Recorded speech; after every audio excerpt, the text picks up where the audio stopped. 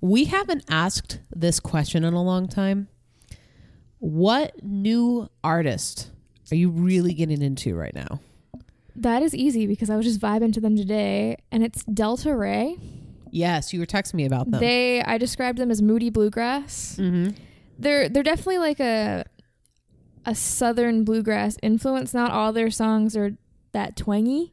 But they're so good. They're a 6-piece, I think, and their harmonies are unreal. They're super talented. They did a song with Vocal Rush, about the Black Lives Matter protest last year. It's called All Good People. It is. I need to listen to them because you bought tickets. Yes, November, they're right? coming to Charlottesville. My favorite Jefferson, the Jefferson, which is my favorite venue. I like the Jefferson a lot. That's where I saw Coheed. Yes, was it the Jefferson? Very cute little venue. Yeah, it is. So when really I cute. saw it was there, I was like, I gotta. Last time I was there because I sat in the mezzanine because it has that 2 mezzanines. Yeah, and someone threw a beer can down and landed on a lady right in front of me. They were pissed. Last time I was there, I almost got in a fight because Good for you. It was an acoustic piano show for Andrew McMahon in the Wilderness. Even better. And the girl behind me would not shut the fuck up. She talked, I remember this, like at this volume to her friend, which is not an appropriate concert going volume when there's just a piano playing.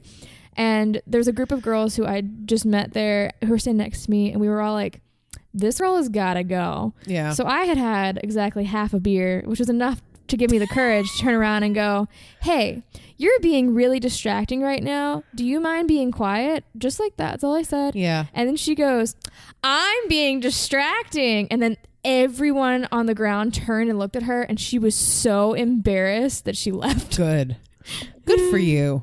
Sticking up. I will take no shit when it comes to talking during a show. If there's someone in a movie behind me or at a theater performance, I will call you out. Yeah. No, I respect that. I think the artist, I'm cheating a little bit because I mentioned her in my last cold open, but her is who I've been listening to quite a bit. It's just such good music. Like, she's so talented, and it's these really beautiful, like, intricate songs, and they're so smooth yet so complex. Like, I've been falling in love with like really rich music in the sense of there's a lot of thought that is in it. Like, you can tell like they really thought about the musicality of it and the musicianship. So she's a perfect example of that. So I've been listening to her quite a bit. She is a fantastic guitar player. She is, man. And her custom Strat is beautiful, and that's probably my dream guitar. Yeah. It's glittery and silver and gorgeous. Anyway. I'm Beth Ann. And I'm Leah. And this is She Will Rock You. Where are they getting a dub in a CBS executive meeting? No. Bitch, don't touch my thermostat. The ghost be like, hold up, before I haunt you, let me turn down the thermostat. Who is this band? We're on page 1, guys. This is She Will Rock You. Welcome, new listeners. Hello. I wanted to do this in the last episode, but there was a lot of stuff to talk about. Yeah. There's less stuff to talk about. There's a lot of you. It's kind of overwhelming. We're literally like, me and Leah were talking a little bit before this. It's kind of crazy because this time last year, we're just doing our thing, right? And we've always had this like lofty idea of like, well, maybe we'll get a good amount of listeners someday. And then it started happening. And now me and Leah are like, huh. Yeah. It's a little bizarre, but we love it. Can't believe that there are strangers on the internet who want to listen to us talk, but thank you. Thanks. I wish we had more verbose way of saying that, but we're overwhelmed and shocked that you want to listen to us. But I mean, you're also getting a good snapshot of our personalities. We are who we are. So this is all the time. Literally how you are hearing us is how we talk on our daily basis. Pretty much. To all of our friends. Do you want to read a review? I do want to read a review. Whoops. Let's take a look. Accidentally clicked. Do you want me to read 2? Sure. Okay. We had less to talk about this time. That sounds good. All right. I'm just going to read this first one from AB2793, which I think is their Stormtrooper ID tag. At least that's what I'm going to tell myself. That's amazing. She will rock you. We will. I've found a new favorite music podcast. These girls are great. I laugh so hard at the tacos. Parentheses, I support you. If you want a fun, informative music podcast, this is the podcast. I love it. Thank you, AB, whatever those numbers 2793. Now get back in line. Over to FN 218. FN 2187. I'm going to just choose. Let's do a longer one. I love this. This is from Man If Steel. Not of steel? No, it says Man If Steel. Oh, okay. If Steel, but Steel is spelled STEAL. So if Man If Steel, it's more of a philosophical question.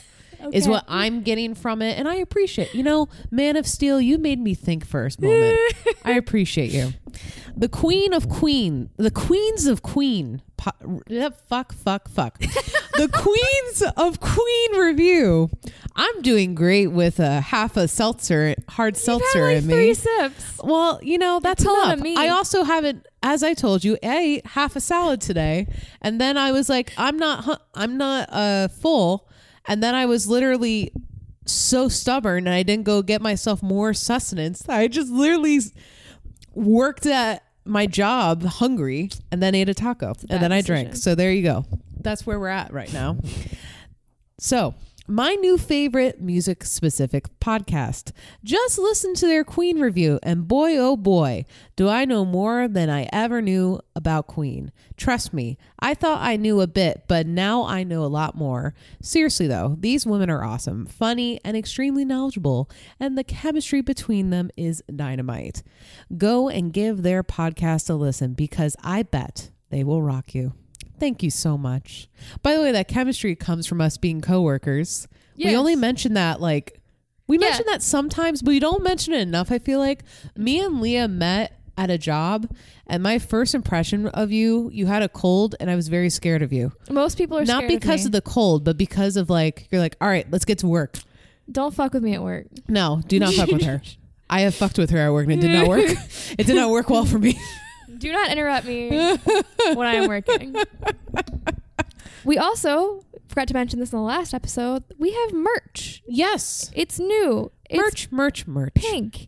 It's not all pink. It's black and pink. If you don't like pink, it's not all pink. But there are pink options. Yeah, go check it out. There's a link on our website. Yes. The URL is complicated. Just use the link on our website. And buy some merch. Support the pod. Yes.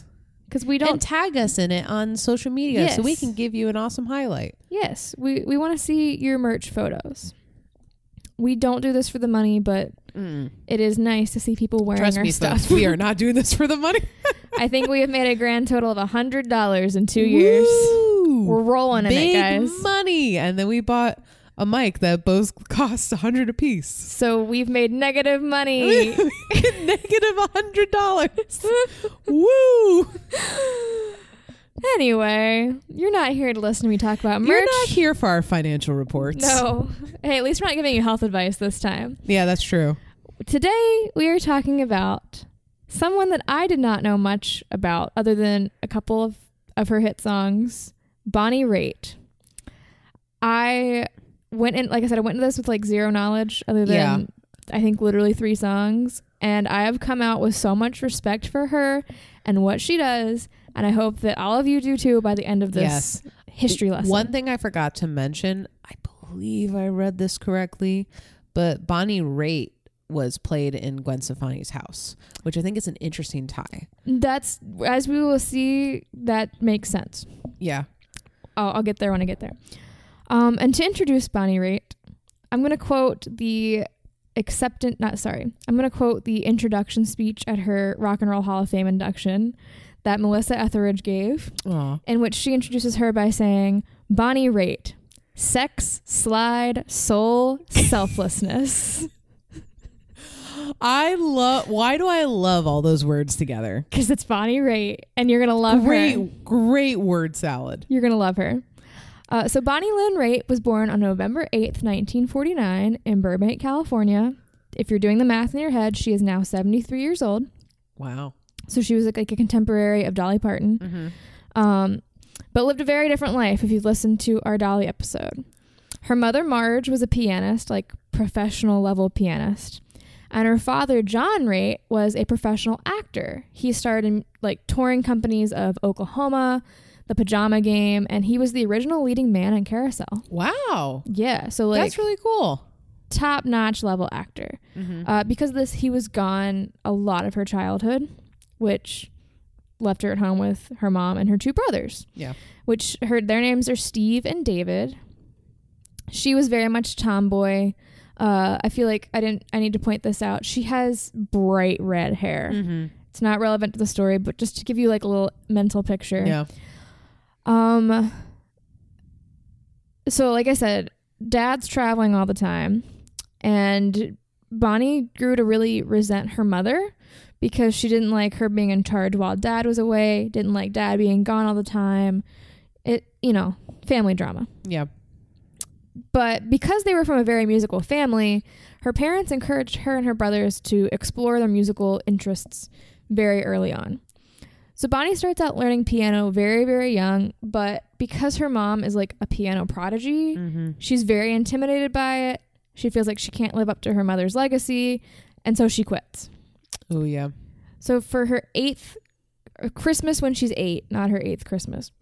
Well, it is her 8th Christmas. It's her 9th Christmas, because you have your first Christmas before you turn 1. Well, yeah. I had to think about it for a while. Her Christmas when she is 8 in 1957, she gets a Stella guitar. And she immediately starts teaching herself how to play this.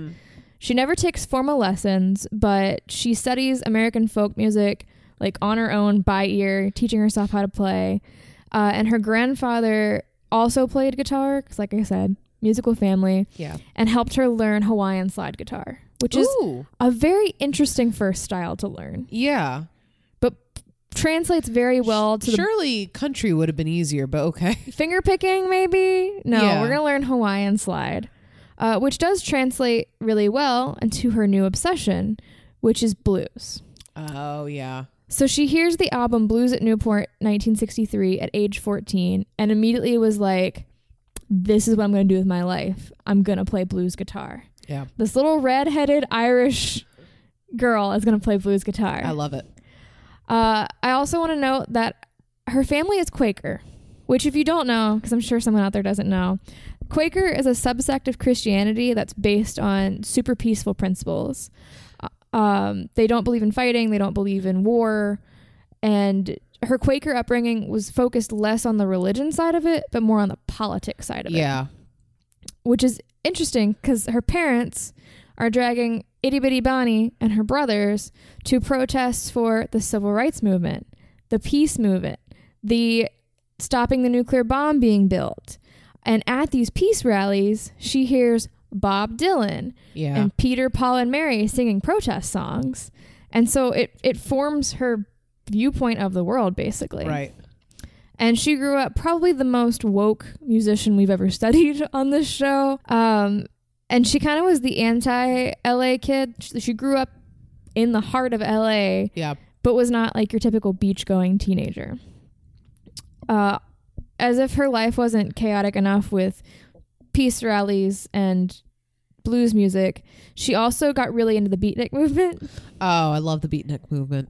So as a teenager, she's in these scenes of, social justice. She's learning how to play guitar. Yeah. And like all teenagers, she's self-conscious about her weight, her red hair, her freckles. And so she just hides in her room and plays guitar for hours and hours and hours. It's how all great musicians start. Exactly. At age 15, she makes her debut playing with a friend at the Troubadour. First off, what? Yes. She's playing at the Troubadour? Yes. At that age? Yes. Because she's get the fuck out. Already an accomplished blues guitarist. After that show, I don't know anything about the show. It's really hard to find information on Bonnie, period.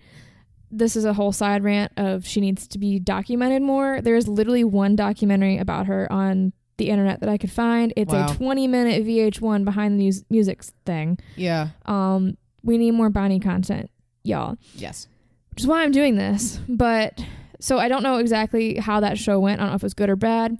But at that show, after she finished, she vowed to become the female Muddy Waters. And this quickly circulates in the blues scene. So like guys like Buddy Guy, Mississippi Fred McDowell, and Muddy Waters get wind that this little redheaded white girl is trying to like emulate them and do this blues guitar. And they think it's a little weird, but they roll with it. And she does eventually go on to be like really good friends with them and really good colleagues. And we'll talk about that in a minute. And she proves that she has the chops to make it in this world. She has the heart and the soul and the passion and the dedication that she needs. But she takes a slight detour after college where she goes to Harvard. Why not? She's okay. The fact, was she 15 when she played at the Troubadour? Yeah. Okay. So the fact that she was 15 playing at one of the most prestigious, really Harvard is just adding letters to her name at that point. I mean, truly, there is some genius happening there. Well, she was obsessed with the music scene in Boston, and she wanted to get there like as quickly as she could. And so Harvard was the route that she took.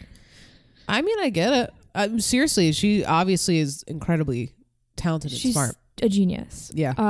While at Harvard, she majored in social relations and African studies. Oh. With the goal to go to Tanzania and just kind of undo all the shit that America did. That's awesome. I love that. We stan. She chose Harvard and the Boston scene to get away from the right-wing politics of LA, because at the time LA was super conservative and super interesting. Okay. She didn't like it. And the East Coast was really involved in the peace movement and civil rights. And so, like I said, she wanted to be here. While on campus, she became the lead singer of a group called the Revolutionary Music Collective. Yes. Which was founded by Bob Telson, and their claim to fame is when the Harvard students were striking in 1970, they provided the entertainment and the accompaniment. I love that. And also, like, I feel like that name could be, like, revived today. Oh, yeah. Like, that's a good band name. Someone at Harvard revived that. Yes. Because she's a broke college student, she notices that people were making money, just like a few bucks here and there, playing in bars and clubs and coffee shops. And she was like, you know, I'm at least that good to make a couple dollars in these bars. And it turns out she wasn't just good enough. She was that good. And she, you know, one gig leads to another, leads to another, leads to another. But people weren't quite sure what to make of her because, like I said, she's a red-headed white girl playing Robert Johnson songs. Right. And it's confusing for everyone involved. And as we will see, it takes the public a long time to warm up to this idea. But, you know, I love her story because clearly she, like, loves blues and she loves the artists that come. Yes. She reminds me a little bit of Janis Joplin in yes. that. She recognizes, like, there have been some incredible Black artists have come before, and she's, you know, she's making colleagues with them and she's fighting and she's supporting. So there a lot of Janis energy on this. Definitely. And I love that. Definitely. So while she's making this club circuit, she becomes friends with famous blues promoter Dick Waterman. And during her sophomore year of college, she actually ends up leaving because... It's an unfortunate name, by the way, Dick Waterman. Dick Waterman. That's really bad. Sorry, continue. During her sophomore year, she ends up leaving, originally for a semester, but she never comes back because Waterman gets her a gig in Philly. And this was the opportunity that changed everything for her. She said that she basically came to this fork in a road where it was college or a record contract. And the record contract won out. Yeah. So while she's still playing these smaller gigs that Dick set up for her, and she's shopping around for a record deal. And while she's doing this, she has two rules. When she gets a record deal, she wants to have complete creative control over her album. Smart. Which, yes, make that your rule. But also she refused to open for anyone that she wouldn't pay her own money to go see. Excellent. Which I respect the hell out of. I love her story arc. You're going to love her even more. We're only on page 2 of 7. So by the summer of 1970, she wound up playing with her brother David. He's playing stand-up bass at with Mississippi Fred McDowell at the Philly Folk Festival. And then that same summer, she opens up for John Hammond at the Gaslight Cafe in New York City. So at this New York City, a reporter for Newsweek saw her perform, and he wrote like this glowing review about her performance that starts getting her offers for major labels. And so she pretty quickly accepts an offer from Warner Brothers Studios, or Warner Brothers Records, I guess. And like within 6 months, releases her debut album, self-titled Bonnie Raitt, in 1971. This album got so much praise from critics because her guitar playing is insane. And at this time, can you name another woman guitarist that's breaking onto the scene? Not in the blues world. No, there was none. So she was a bit of a novelty to them, but also she's really fucking good.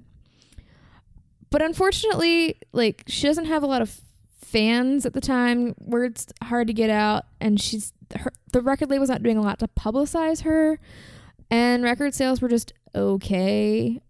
Spoiler, this is a theme for like the next 20 years. But she does develop a hardcore fan base, and she grinds out the tour circuit, like slowly adding a couple fans here, a couple fans there, and carving out a name for herself. And we were talking about the respect that she pays to these blues legends who came before her. So around this time, after her debut album, she becomes really good friends with Slippy Wallace. Okay. She considered Slippy to be her sassy grandmother figure. Oh, I love that. Because Bonnie's own grandmother died when she was like really little, like 3 or 4. And Slippy didn't have any grandchildren to pass her blues knowledge down onto. Oh. So they end up going on to have a 15-year mentorship until I love that. Slippy passed away in 1986.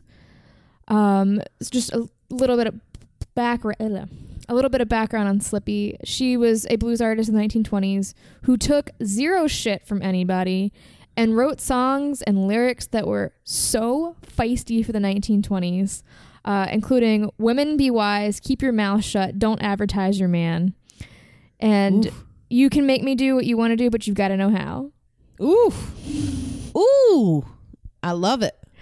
And one thing that we'll see throughout Bonnie's career, I'll talk about it again at the end, is she does everything in her power to make sure these early blues legends and blues influencers are not forgotten, like history wants them to be. Yes. Yes, Bonnie. I'm telling you. I love her. Honestly, this is a great entry. This is a great entry for our patron saint. Patron Saint Bonnie, right? She's making it, but I want to hear the rest of the application. Go ahead. You'll want to hear. I want to add her. So pin that vein for later. She releases her second album, Give It Up, in 1972, and her third album, Taking My Time, in 1973. Again, they're super strong critical hits, but the sales just were not there. Yeah. So in 1974, this is her fourth album in 4 years. She releases her album Streetlights. Still did not sell well. And so she starts to think like, okay, what can I do different to make it out there? And so she changes her sound a little bit for her 1975 album Home Plate to be a little bit more mainstream. And this kind of works, not to the level that the record label wants, but she gets enough publicity and enough like traction to get a Rolling Stone cover story. She's not like the cover photo, but her little blurb is there. So it's a start. It's something.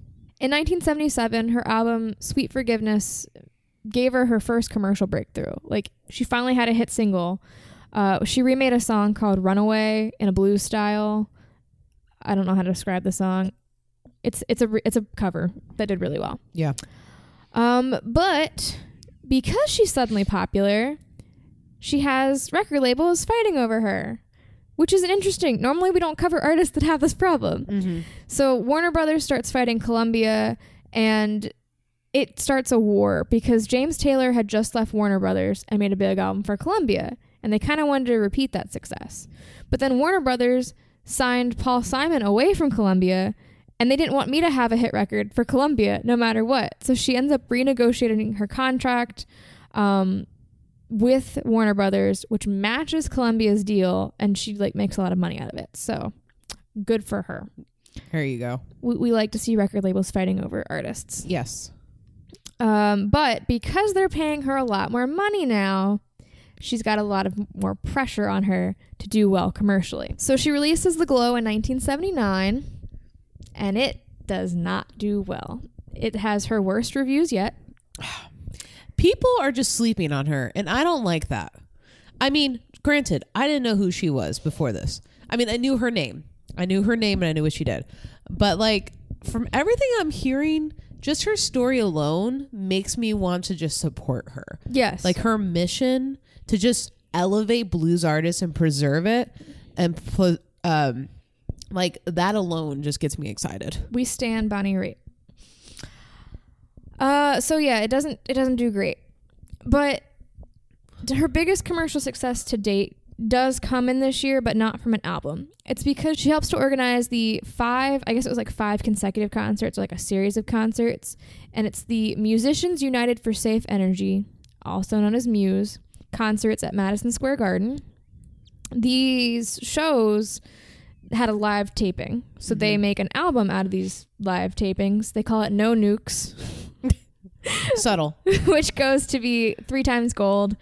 And then they also make a movie with Warner Brothers Films out of that like scenario, also called No Nukes. And these shows were huge. They were put on by Bonnie, Jackson Browne, Graham Nash, John Hall, as well as Bruce Springsteen, Tom Petty and the Heartbreakers, the Doobie Brothers, Carly Simon, James Taylor, Gil Scott-Heron, and like many, many others. Wow. Also, I want to point out, literally yesterday, Rolling Stone wrote an article that they're making a documentary about this. It's focusing on fucking Bruce Springsteen, which I have an issue with, Bruce is fine. He's a fine artist. But Bruce's brand is not protesting and activism in the way that Bonnie's is. Yeah. And she should be the focus of this documentary, damn it. You have so many artists that you just mentioned. Yeah. And you choose Bruce Springsteen? Why? Because he did a podcast with Obama? like that's not fair. It's not fair. It's really not fair, because I feel like, knowing what I know of Bonnie and some of these artists mentioned, Bruce was probably not the first person to think of this idea. Bruce is fine. Like, I have nothing against Bruce Springsteen as an artist, but there's so many other artists. And Bruce has had so much publicity and so much. Yes. So many documentaries. Talk about Bonnie or Carly Simon. Yeah. Or just talk about anyone else other than Bruce Springsteen. That's my personal rant about this. I agree with you. But like I said, her early life, she went to protest rallies. She said it was a very easy segue for her to do this when she was an adult. Like, she didn't want to stop doing it. The quote from her in this VH1 special is, "There's a responsibility that we have to improve things and fix the things in the world that are wrong." Mm-hmm. Yes. Muse actually still exists and still protests nuclear war. Nice. And they also have branched out into fighting to preserve our ancient forests. Good. We stand Muse. Not to be confused with Muse, the band. The band. Nor the podcast. Nor the podcast. Muses. Interestingly, though, she's so, into social justice and protest. She's always avoided doing overtly political songs. Yeah. Except for when she can be political about how men and women relate to each other, which I think is interesting. So we've hit 1982. She releases her album Greenlight. And she makes a conscious attempt to go back to the sound of her earlier records, like the more bluesy, traditional stuff. Yeah. But like, the media starts comparing her to new wave music, and no one really no one really knows why. That doesn't make any sense. Literally no one can explain it, but it just said, like, the article I read says, to her surprise, many of her peers and the media compared her to new wave music. Whatever. Okay. The album received the best reviews she's gotten in a very long time. Well, guess what? No one buys it. Oh. And so this doesn't go over well with Warner Brothers. And it starts a bit of a fiasco, shit show. You decide. Picture it. You have to introduce yourself to a total stranger by handing them a mixtape made up of songs that tell the story of you. What songs are on the tape? Why are those songs there? Got you thinking, right? We put that question and many more to a different guest every episode on Made You a Mixtape. Life, work, and the music that makes people who they are today. Authors, musicians, broadcasters, podcasters, everyone has a soundtrack. Download and listen on all audio streaming services today. Made You a Mixtape. It's not what your songs are, it's what songs are you.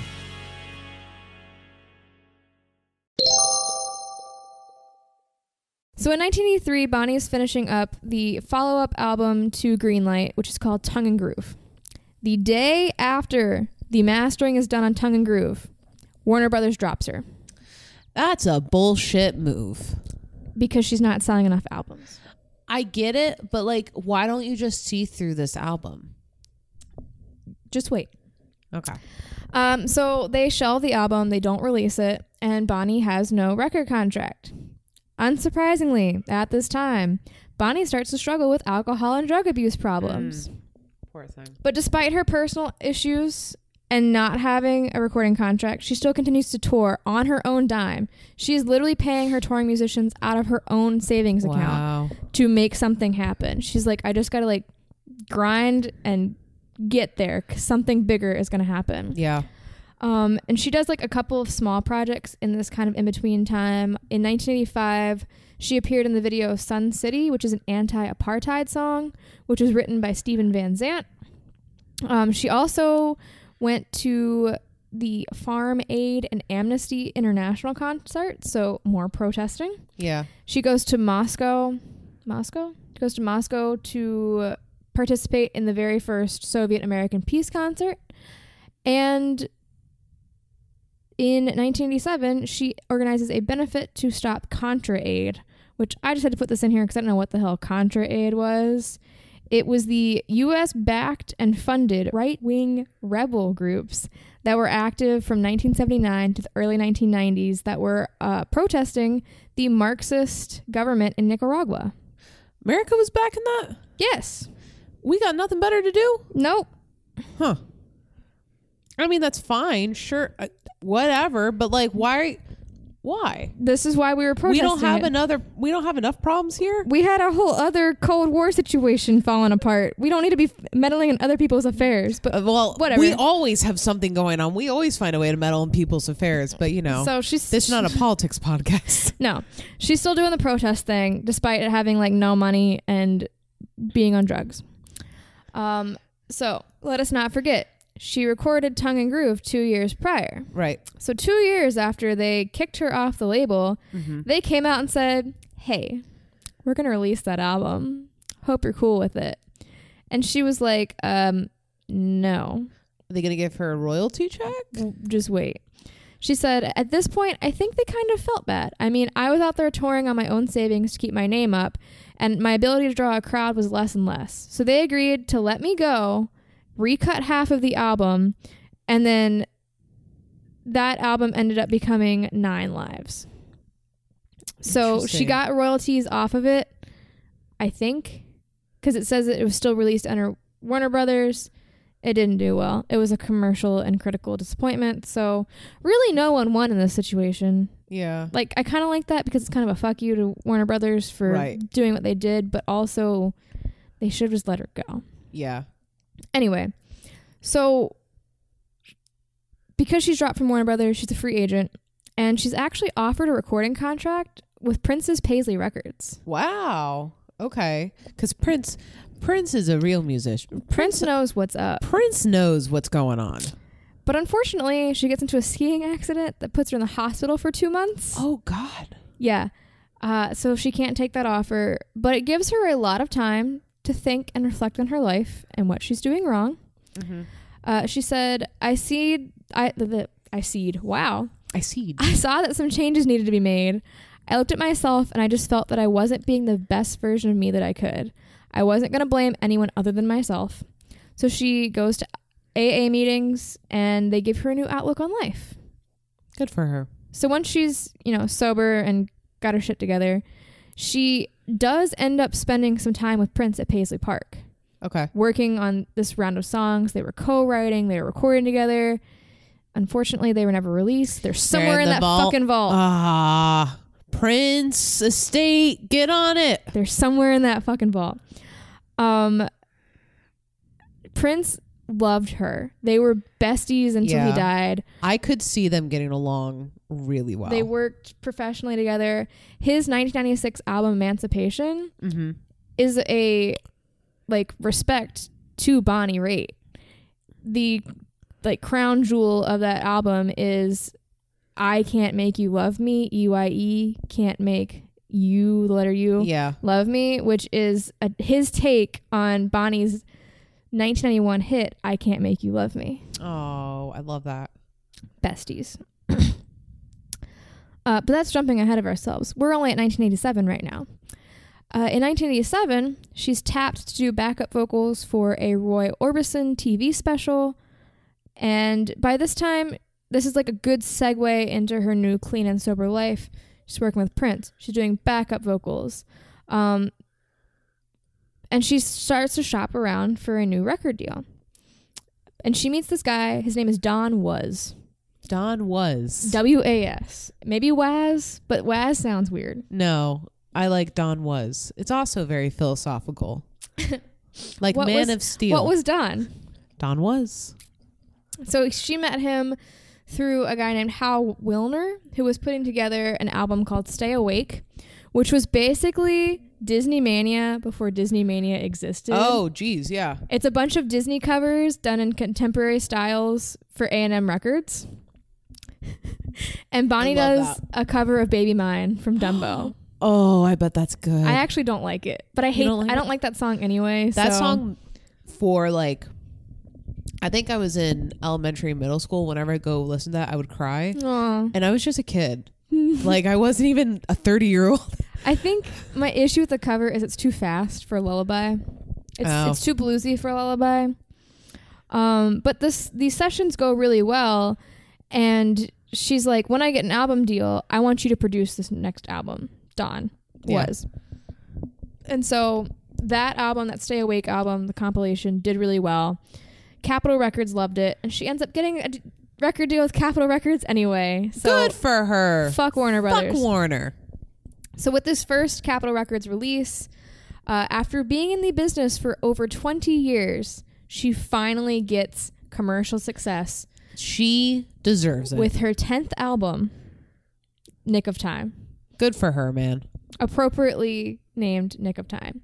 I want to point out that she is 40 at the time of this album. Nice. Which proves it is never too late to make it big. It's a Tina Turner. It is a Tina Turner. Same 46 or something around that time. And she wrote a lot of this song as she was coming out of her addiction. She's reflecting on the fact that she's 40. The whole album deals with her coming to terms with middle age, getting older, and running out of time. A lot of her past albums had, your typical, you've done me wrong. Yeah. I'm going to bitch about it. Or, the man I love left me, which she was not into dating from what I can tell. Yeah. They were just songs that she wrote to put on an album, or that other people wrote for her to put on an album. Yeah. This was her first album that she drew on personal experience. And look, it worked. Wow. I love it. So on this album is a cover of a song called A Thing Called Love, which John Hyatt, I think, wrote. If he didn't write it, he definitely released it in 1987. And we're entering the age of the music video. And Bonnie's not super comfortable with being on camera. This is a new thing. This is not something that she was trained for. Sure. She's coming up as a 20-year-old. And she's blues, too. And how are you going to make a blues video? This is what Tony Bennett said about Amy Winehouse, who was also a blues singer and jazz singer. Blues and jazz people, they just want to do the music. Yes. That's really all they want to do is just do the music. Well, Bonnie finds a loophole because one of her best friends, because she knows everyone in Hollywood, is Dennis Quaid. And so she's like, you know what you're doing. Do you want to be in my video? Because if you play the boyfriend in the video and I had to flirt with you, it'd be a lot easier than me flirting with a random stranger. Yeah. I'd be comfortable. And so he's like, sure. Mm-hmm. And she said that the women of America have thanked her over and over and over again for making that video. Yes. That was a smart marketing move. When she sings the song live, audience members close to the stage will actually scream, "Where's Dennis?" I love it. And so this album swept the Grammys in 1990. I want to say that I didn't put in here. Hold on.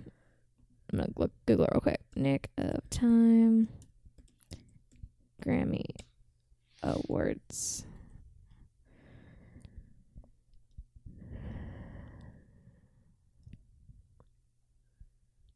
It's loading. Oh, you're good. It won. So it swept the Grammys that year. It won Album of the Year, Best Female Rock Vocal Performance, and then the song Nick of Time won Best Female Pop Vocal Performance, which again, I don't understand how the Grammys categorizes genres, but whatever. She sweeps the Grammys for everything that she's nominated in. Good. The album is also number 230 in the Rolling Stone list of 500 greatest albums of all time. One day we'll have listed all 500 albums. Yes. This is her first sober album. So she'd been casually using drugs and alcohol until it got really bad. Yeah. This is her first completely sober album. And she comes off this success with another hot album. In 1991, she releases Luck of the Draw. That also wins 3 more Grammys. And in 1994, she wins another Grammy with her album Longing in Their Hearts. So that's 3 albums in 3 years. Wow. Maybe 3 albums in 4 years with like Grammy sweeps for all of them. Yeah. Her time has come. And she also found a producer who she worked really well with, and Don Was. Their relationship after this album, or after the live album called Road Tested in 1995, they split amicably. It was just time for each of them to go explore other avenues. In March of 2000, as I mentioned at the beginning of this show, Bonnie was inducted into the Rock and Roll Hall of Fame by Melissa Etheridge. And in this VH1 documentary that I watched, little baby Melissa, because this was filmed in like the late 90s, tells the story of how Bonnie was the first celebrity that she met when she was recording her first album. And Bonnie genuinely encouraged her and told her how much she loved the music she was making. And she owes her career to Bonnie's encouragement. Wow. Another quote from her introduction or her induction speech is, "In the court of rock and roll, she is not the queen. She doesn't want to be the queen. She's a soldier, living it, feeling it. A woman in a man's world, breaking ground." In 2002, she received a star on the Hollywood Walk of Fame for her contributions to the recording industry. In 2012, she did a duet of Can't Make You Love Me with Alicia Keys at the Grammy Awards when they honored Etta James. And just some random assortment of all the amazing shit that Bonnie has done in her life. At nearly every concert, Bonnie works with a fund called the Guacamole Fund. Yes. Which I just love. To offer hand-selected, like, prime seats to nonprofit organizations who work on issues of safe and sustainable energy, environmental protection, and peace with justice and beyond. So she, like, places a value on these nonprofit workers, and she'll give them, like, discount prime seats. I love it. And like I said earlier, she has dedicated her life to blues and honoring these blues musicians that came before her. She's been mentored by them her whole life, including Slippy Wallace, Charles Brown, and Ruth Brown.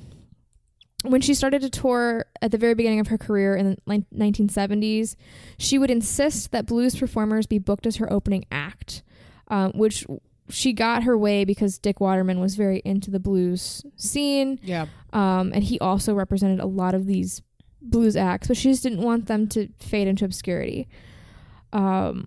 She, on her own albums and on other albums, she's played with B.B. King, A.C. Reed, Slippy Wallace, Buddy Guy, Junior Wells, Ruth Brown, Charles Brown, Keb Mo, and Joe Louis Walker. And she's a co-founder of the Rhythm and Blues Foundation, which assists artists in recovering lost royalties, funding headstones, and quietly, sometimes anonymously, donating money to blues singers in need. Today, she is 71. I think I said she was 73 earlier. Sorry, I'm bad at math. She's still touring. Good for her, man. I want to go see her now. She's playing some shows in Canada this September, playing a festival in Florida in October. I'm sure more dates will come. Yeah. And the final fact I will leave you with is her main touring guitar that she plays is a customized Fender Stratocaster that she nicknamed Brownie. Oh. This became the basis for a signature model that Fender, like, you know how they sell like the her model guitar? She was the first female musician ever to receive a custom Fender line. The application has been reviewed, and I am happy to say, alongside of Sister Rosetta Tharpe, Dolly Parton, Tina Turner, Bonnie Raitt is being added to the patron saints. This is our fourth saint. We need to start keeping track. We do need to keep track, but I mean, we can add as many as we want. But seriously, patron saint level here. I'm telling you, the whole time I was researching her, I was like, Beth Ann's gonna love her. I respect the hell out of people who know. I mean, it's the heartbeat of our podcast. We talk about diversity so much on our podcast, and we cannot forget where rock and roll started. And it did start a lot. We know it started with Sister Rosetta Tharpe, who was a Black queer woman, but it also, there's so many roots in Black culture and Black music. And I love when artists come, and not only do they like credit them, they do everything they can to preserve that legacy. And she does it quietly, not in a, hey, look at me, I'm a white person singing blues. She's just like, I recognize where this came from. I respect it. Yeah. I'm going to do everything in my power to preserve this history, but I'm not going to brag about it. Right. And the headstone one, the funding of the headstones is a huge one, because we talked about this in the Sister Rosetta Tharpe episode. She did not have a tombstone for like 20 years. She had to have people do a crowd, like someone found out, I forget who, found out, and they had to do like a GoFundMe type campaign. It's because they didn't tell Bonnie Raitt she needed one. Yeah, for real. But like that, unfortunately, a lot of our Black artists are just so monumental to the music we have today.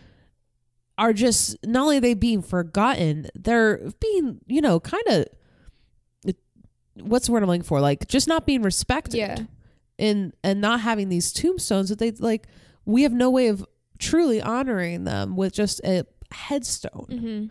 And so, like, a fund that does that to help, I mean, that alone is enough for my patron sainthood, because it's just incredible. That's what we should be doing. We need to be preserving the legacy of just music, but also just a lot of the pioneering Black artists have done.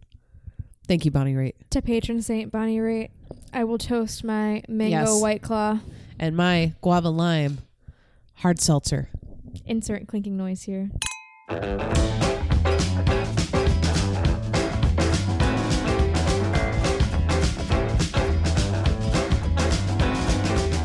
Thank you for listening. You can leave us a review on Apple Podcasts or Good Pods. Special thanks to Death the Fawn for our intro riff. You can visit our website at shewillrockyou.com. There you'll find our social information, our show notes, where you can contact us, and our brand new spanking merch. Other than that, don't do drugs. Don't do drugs.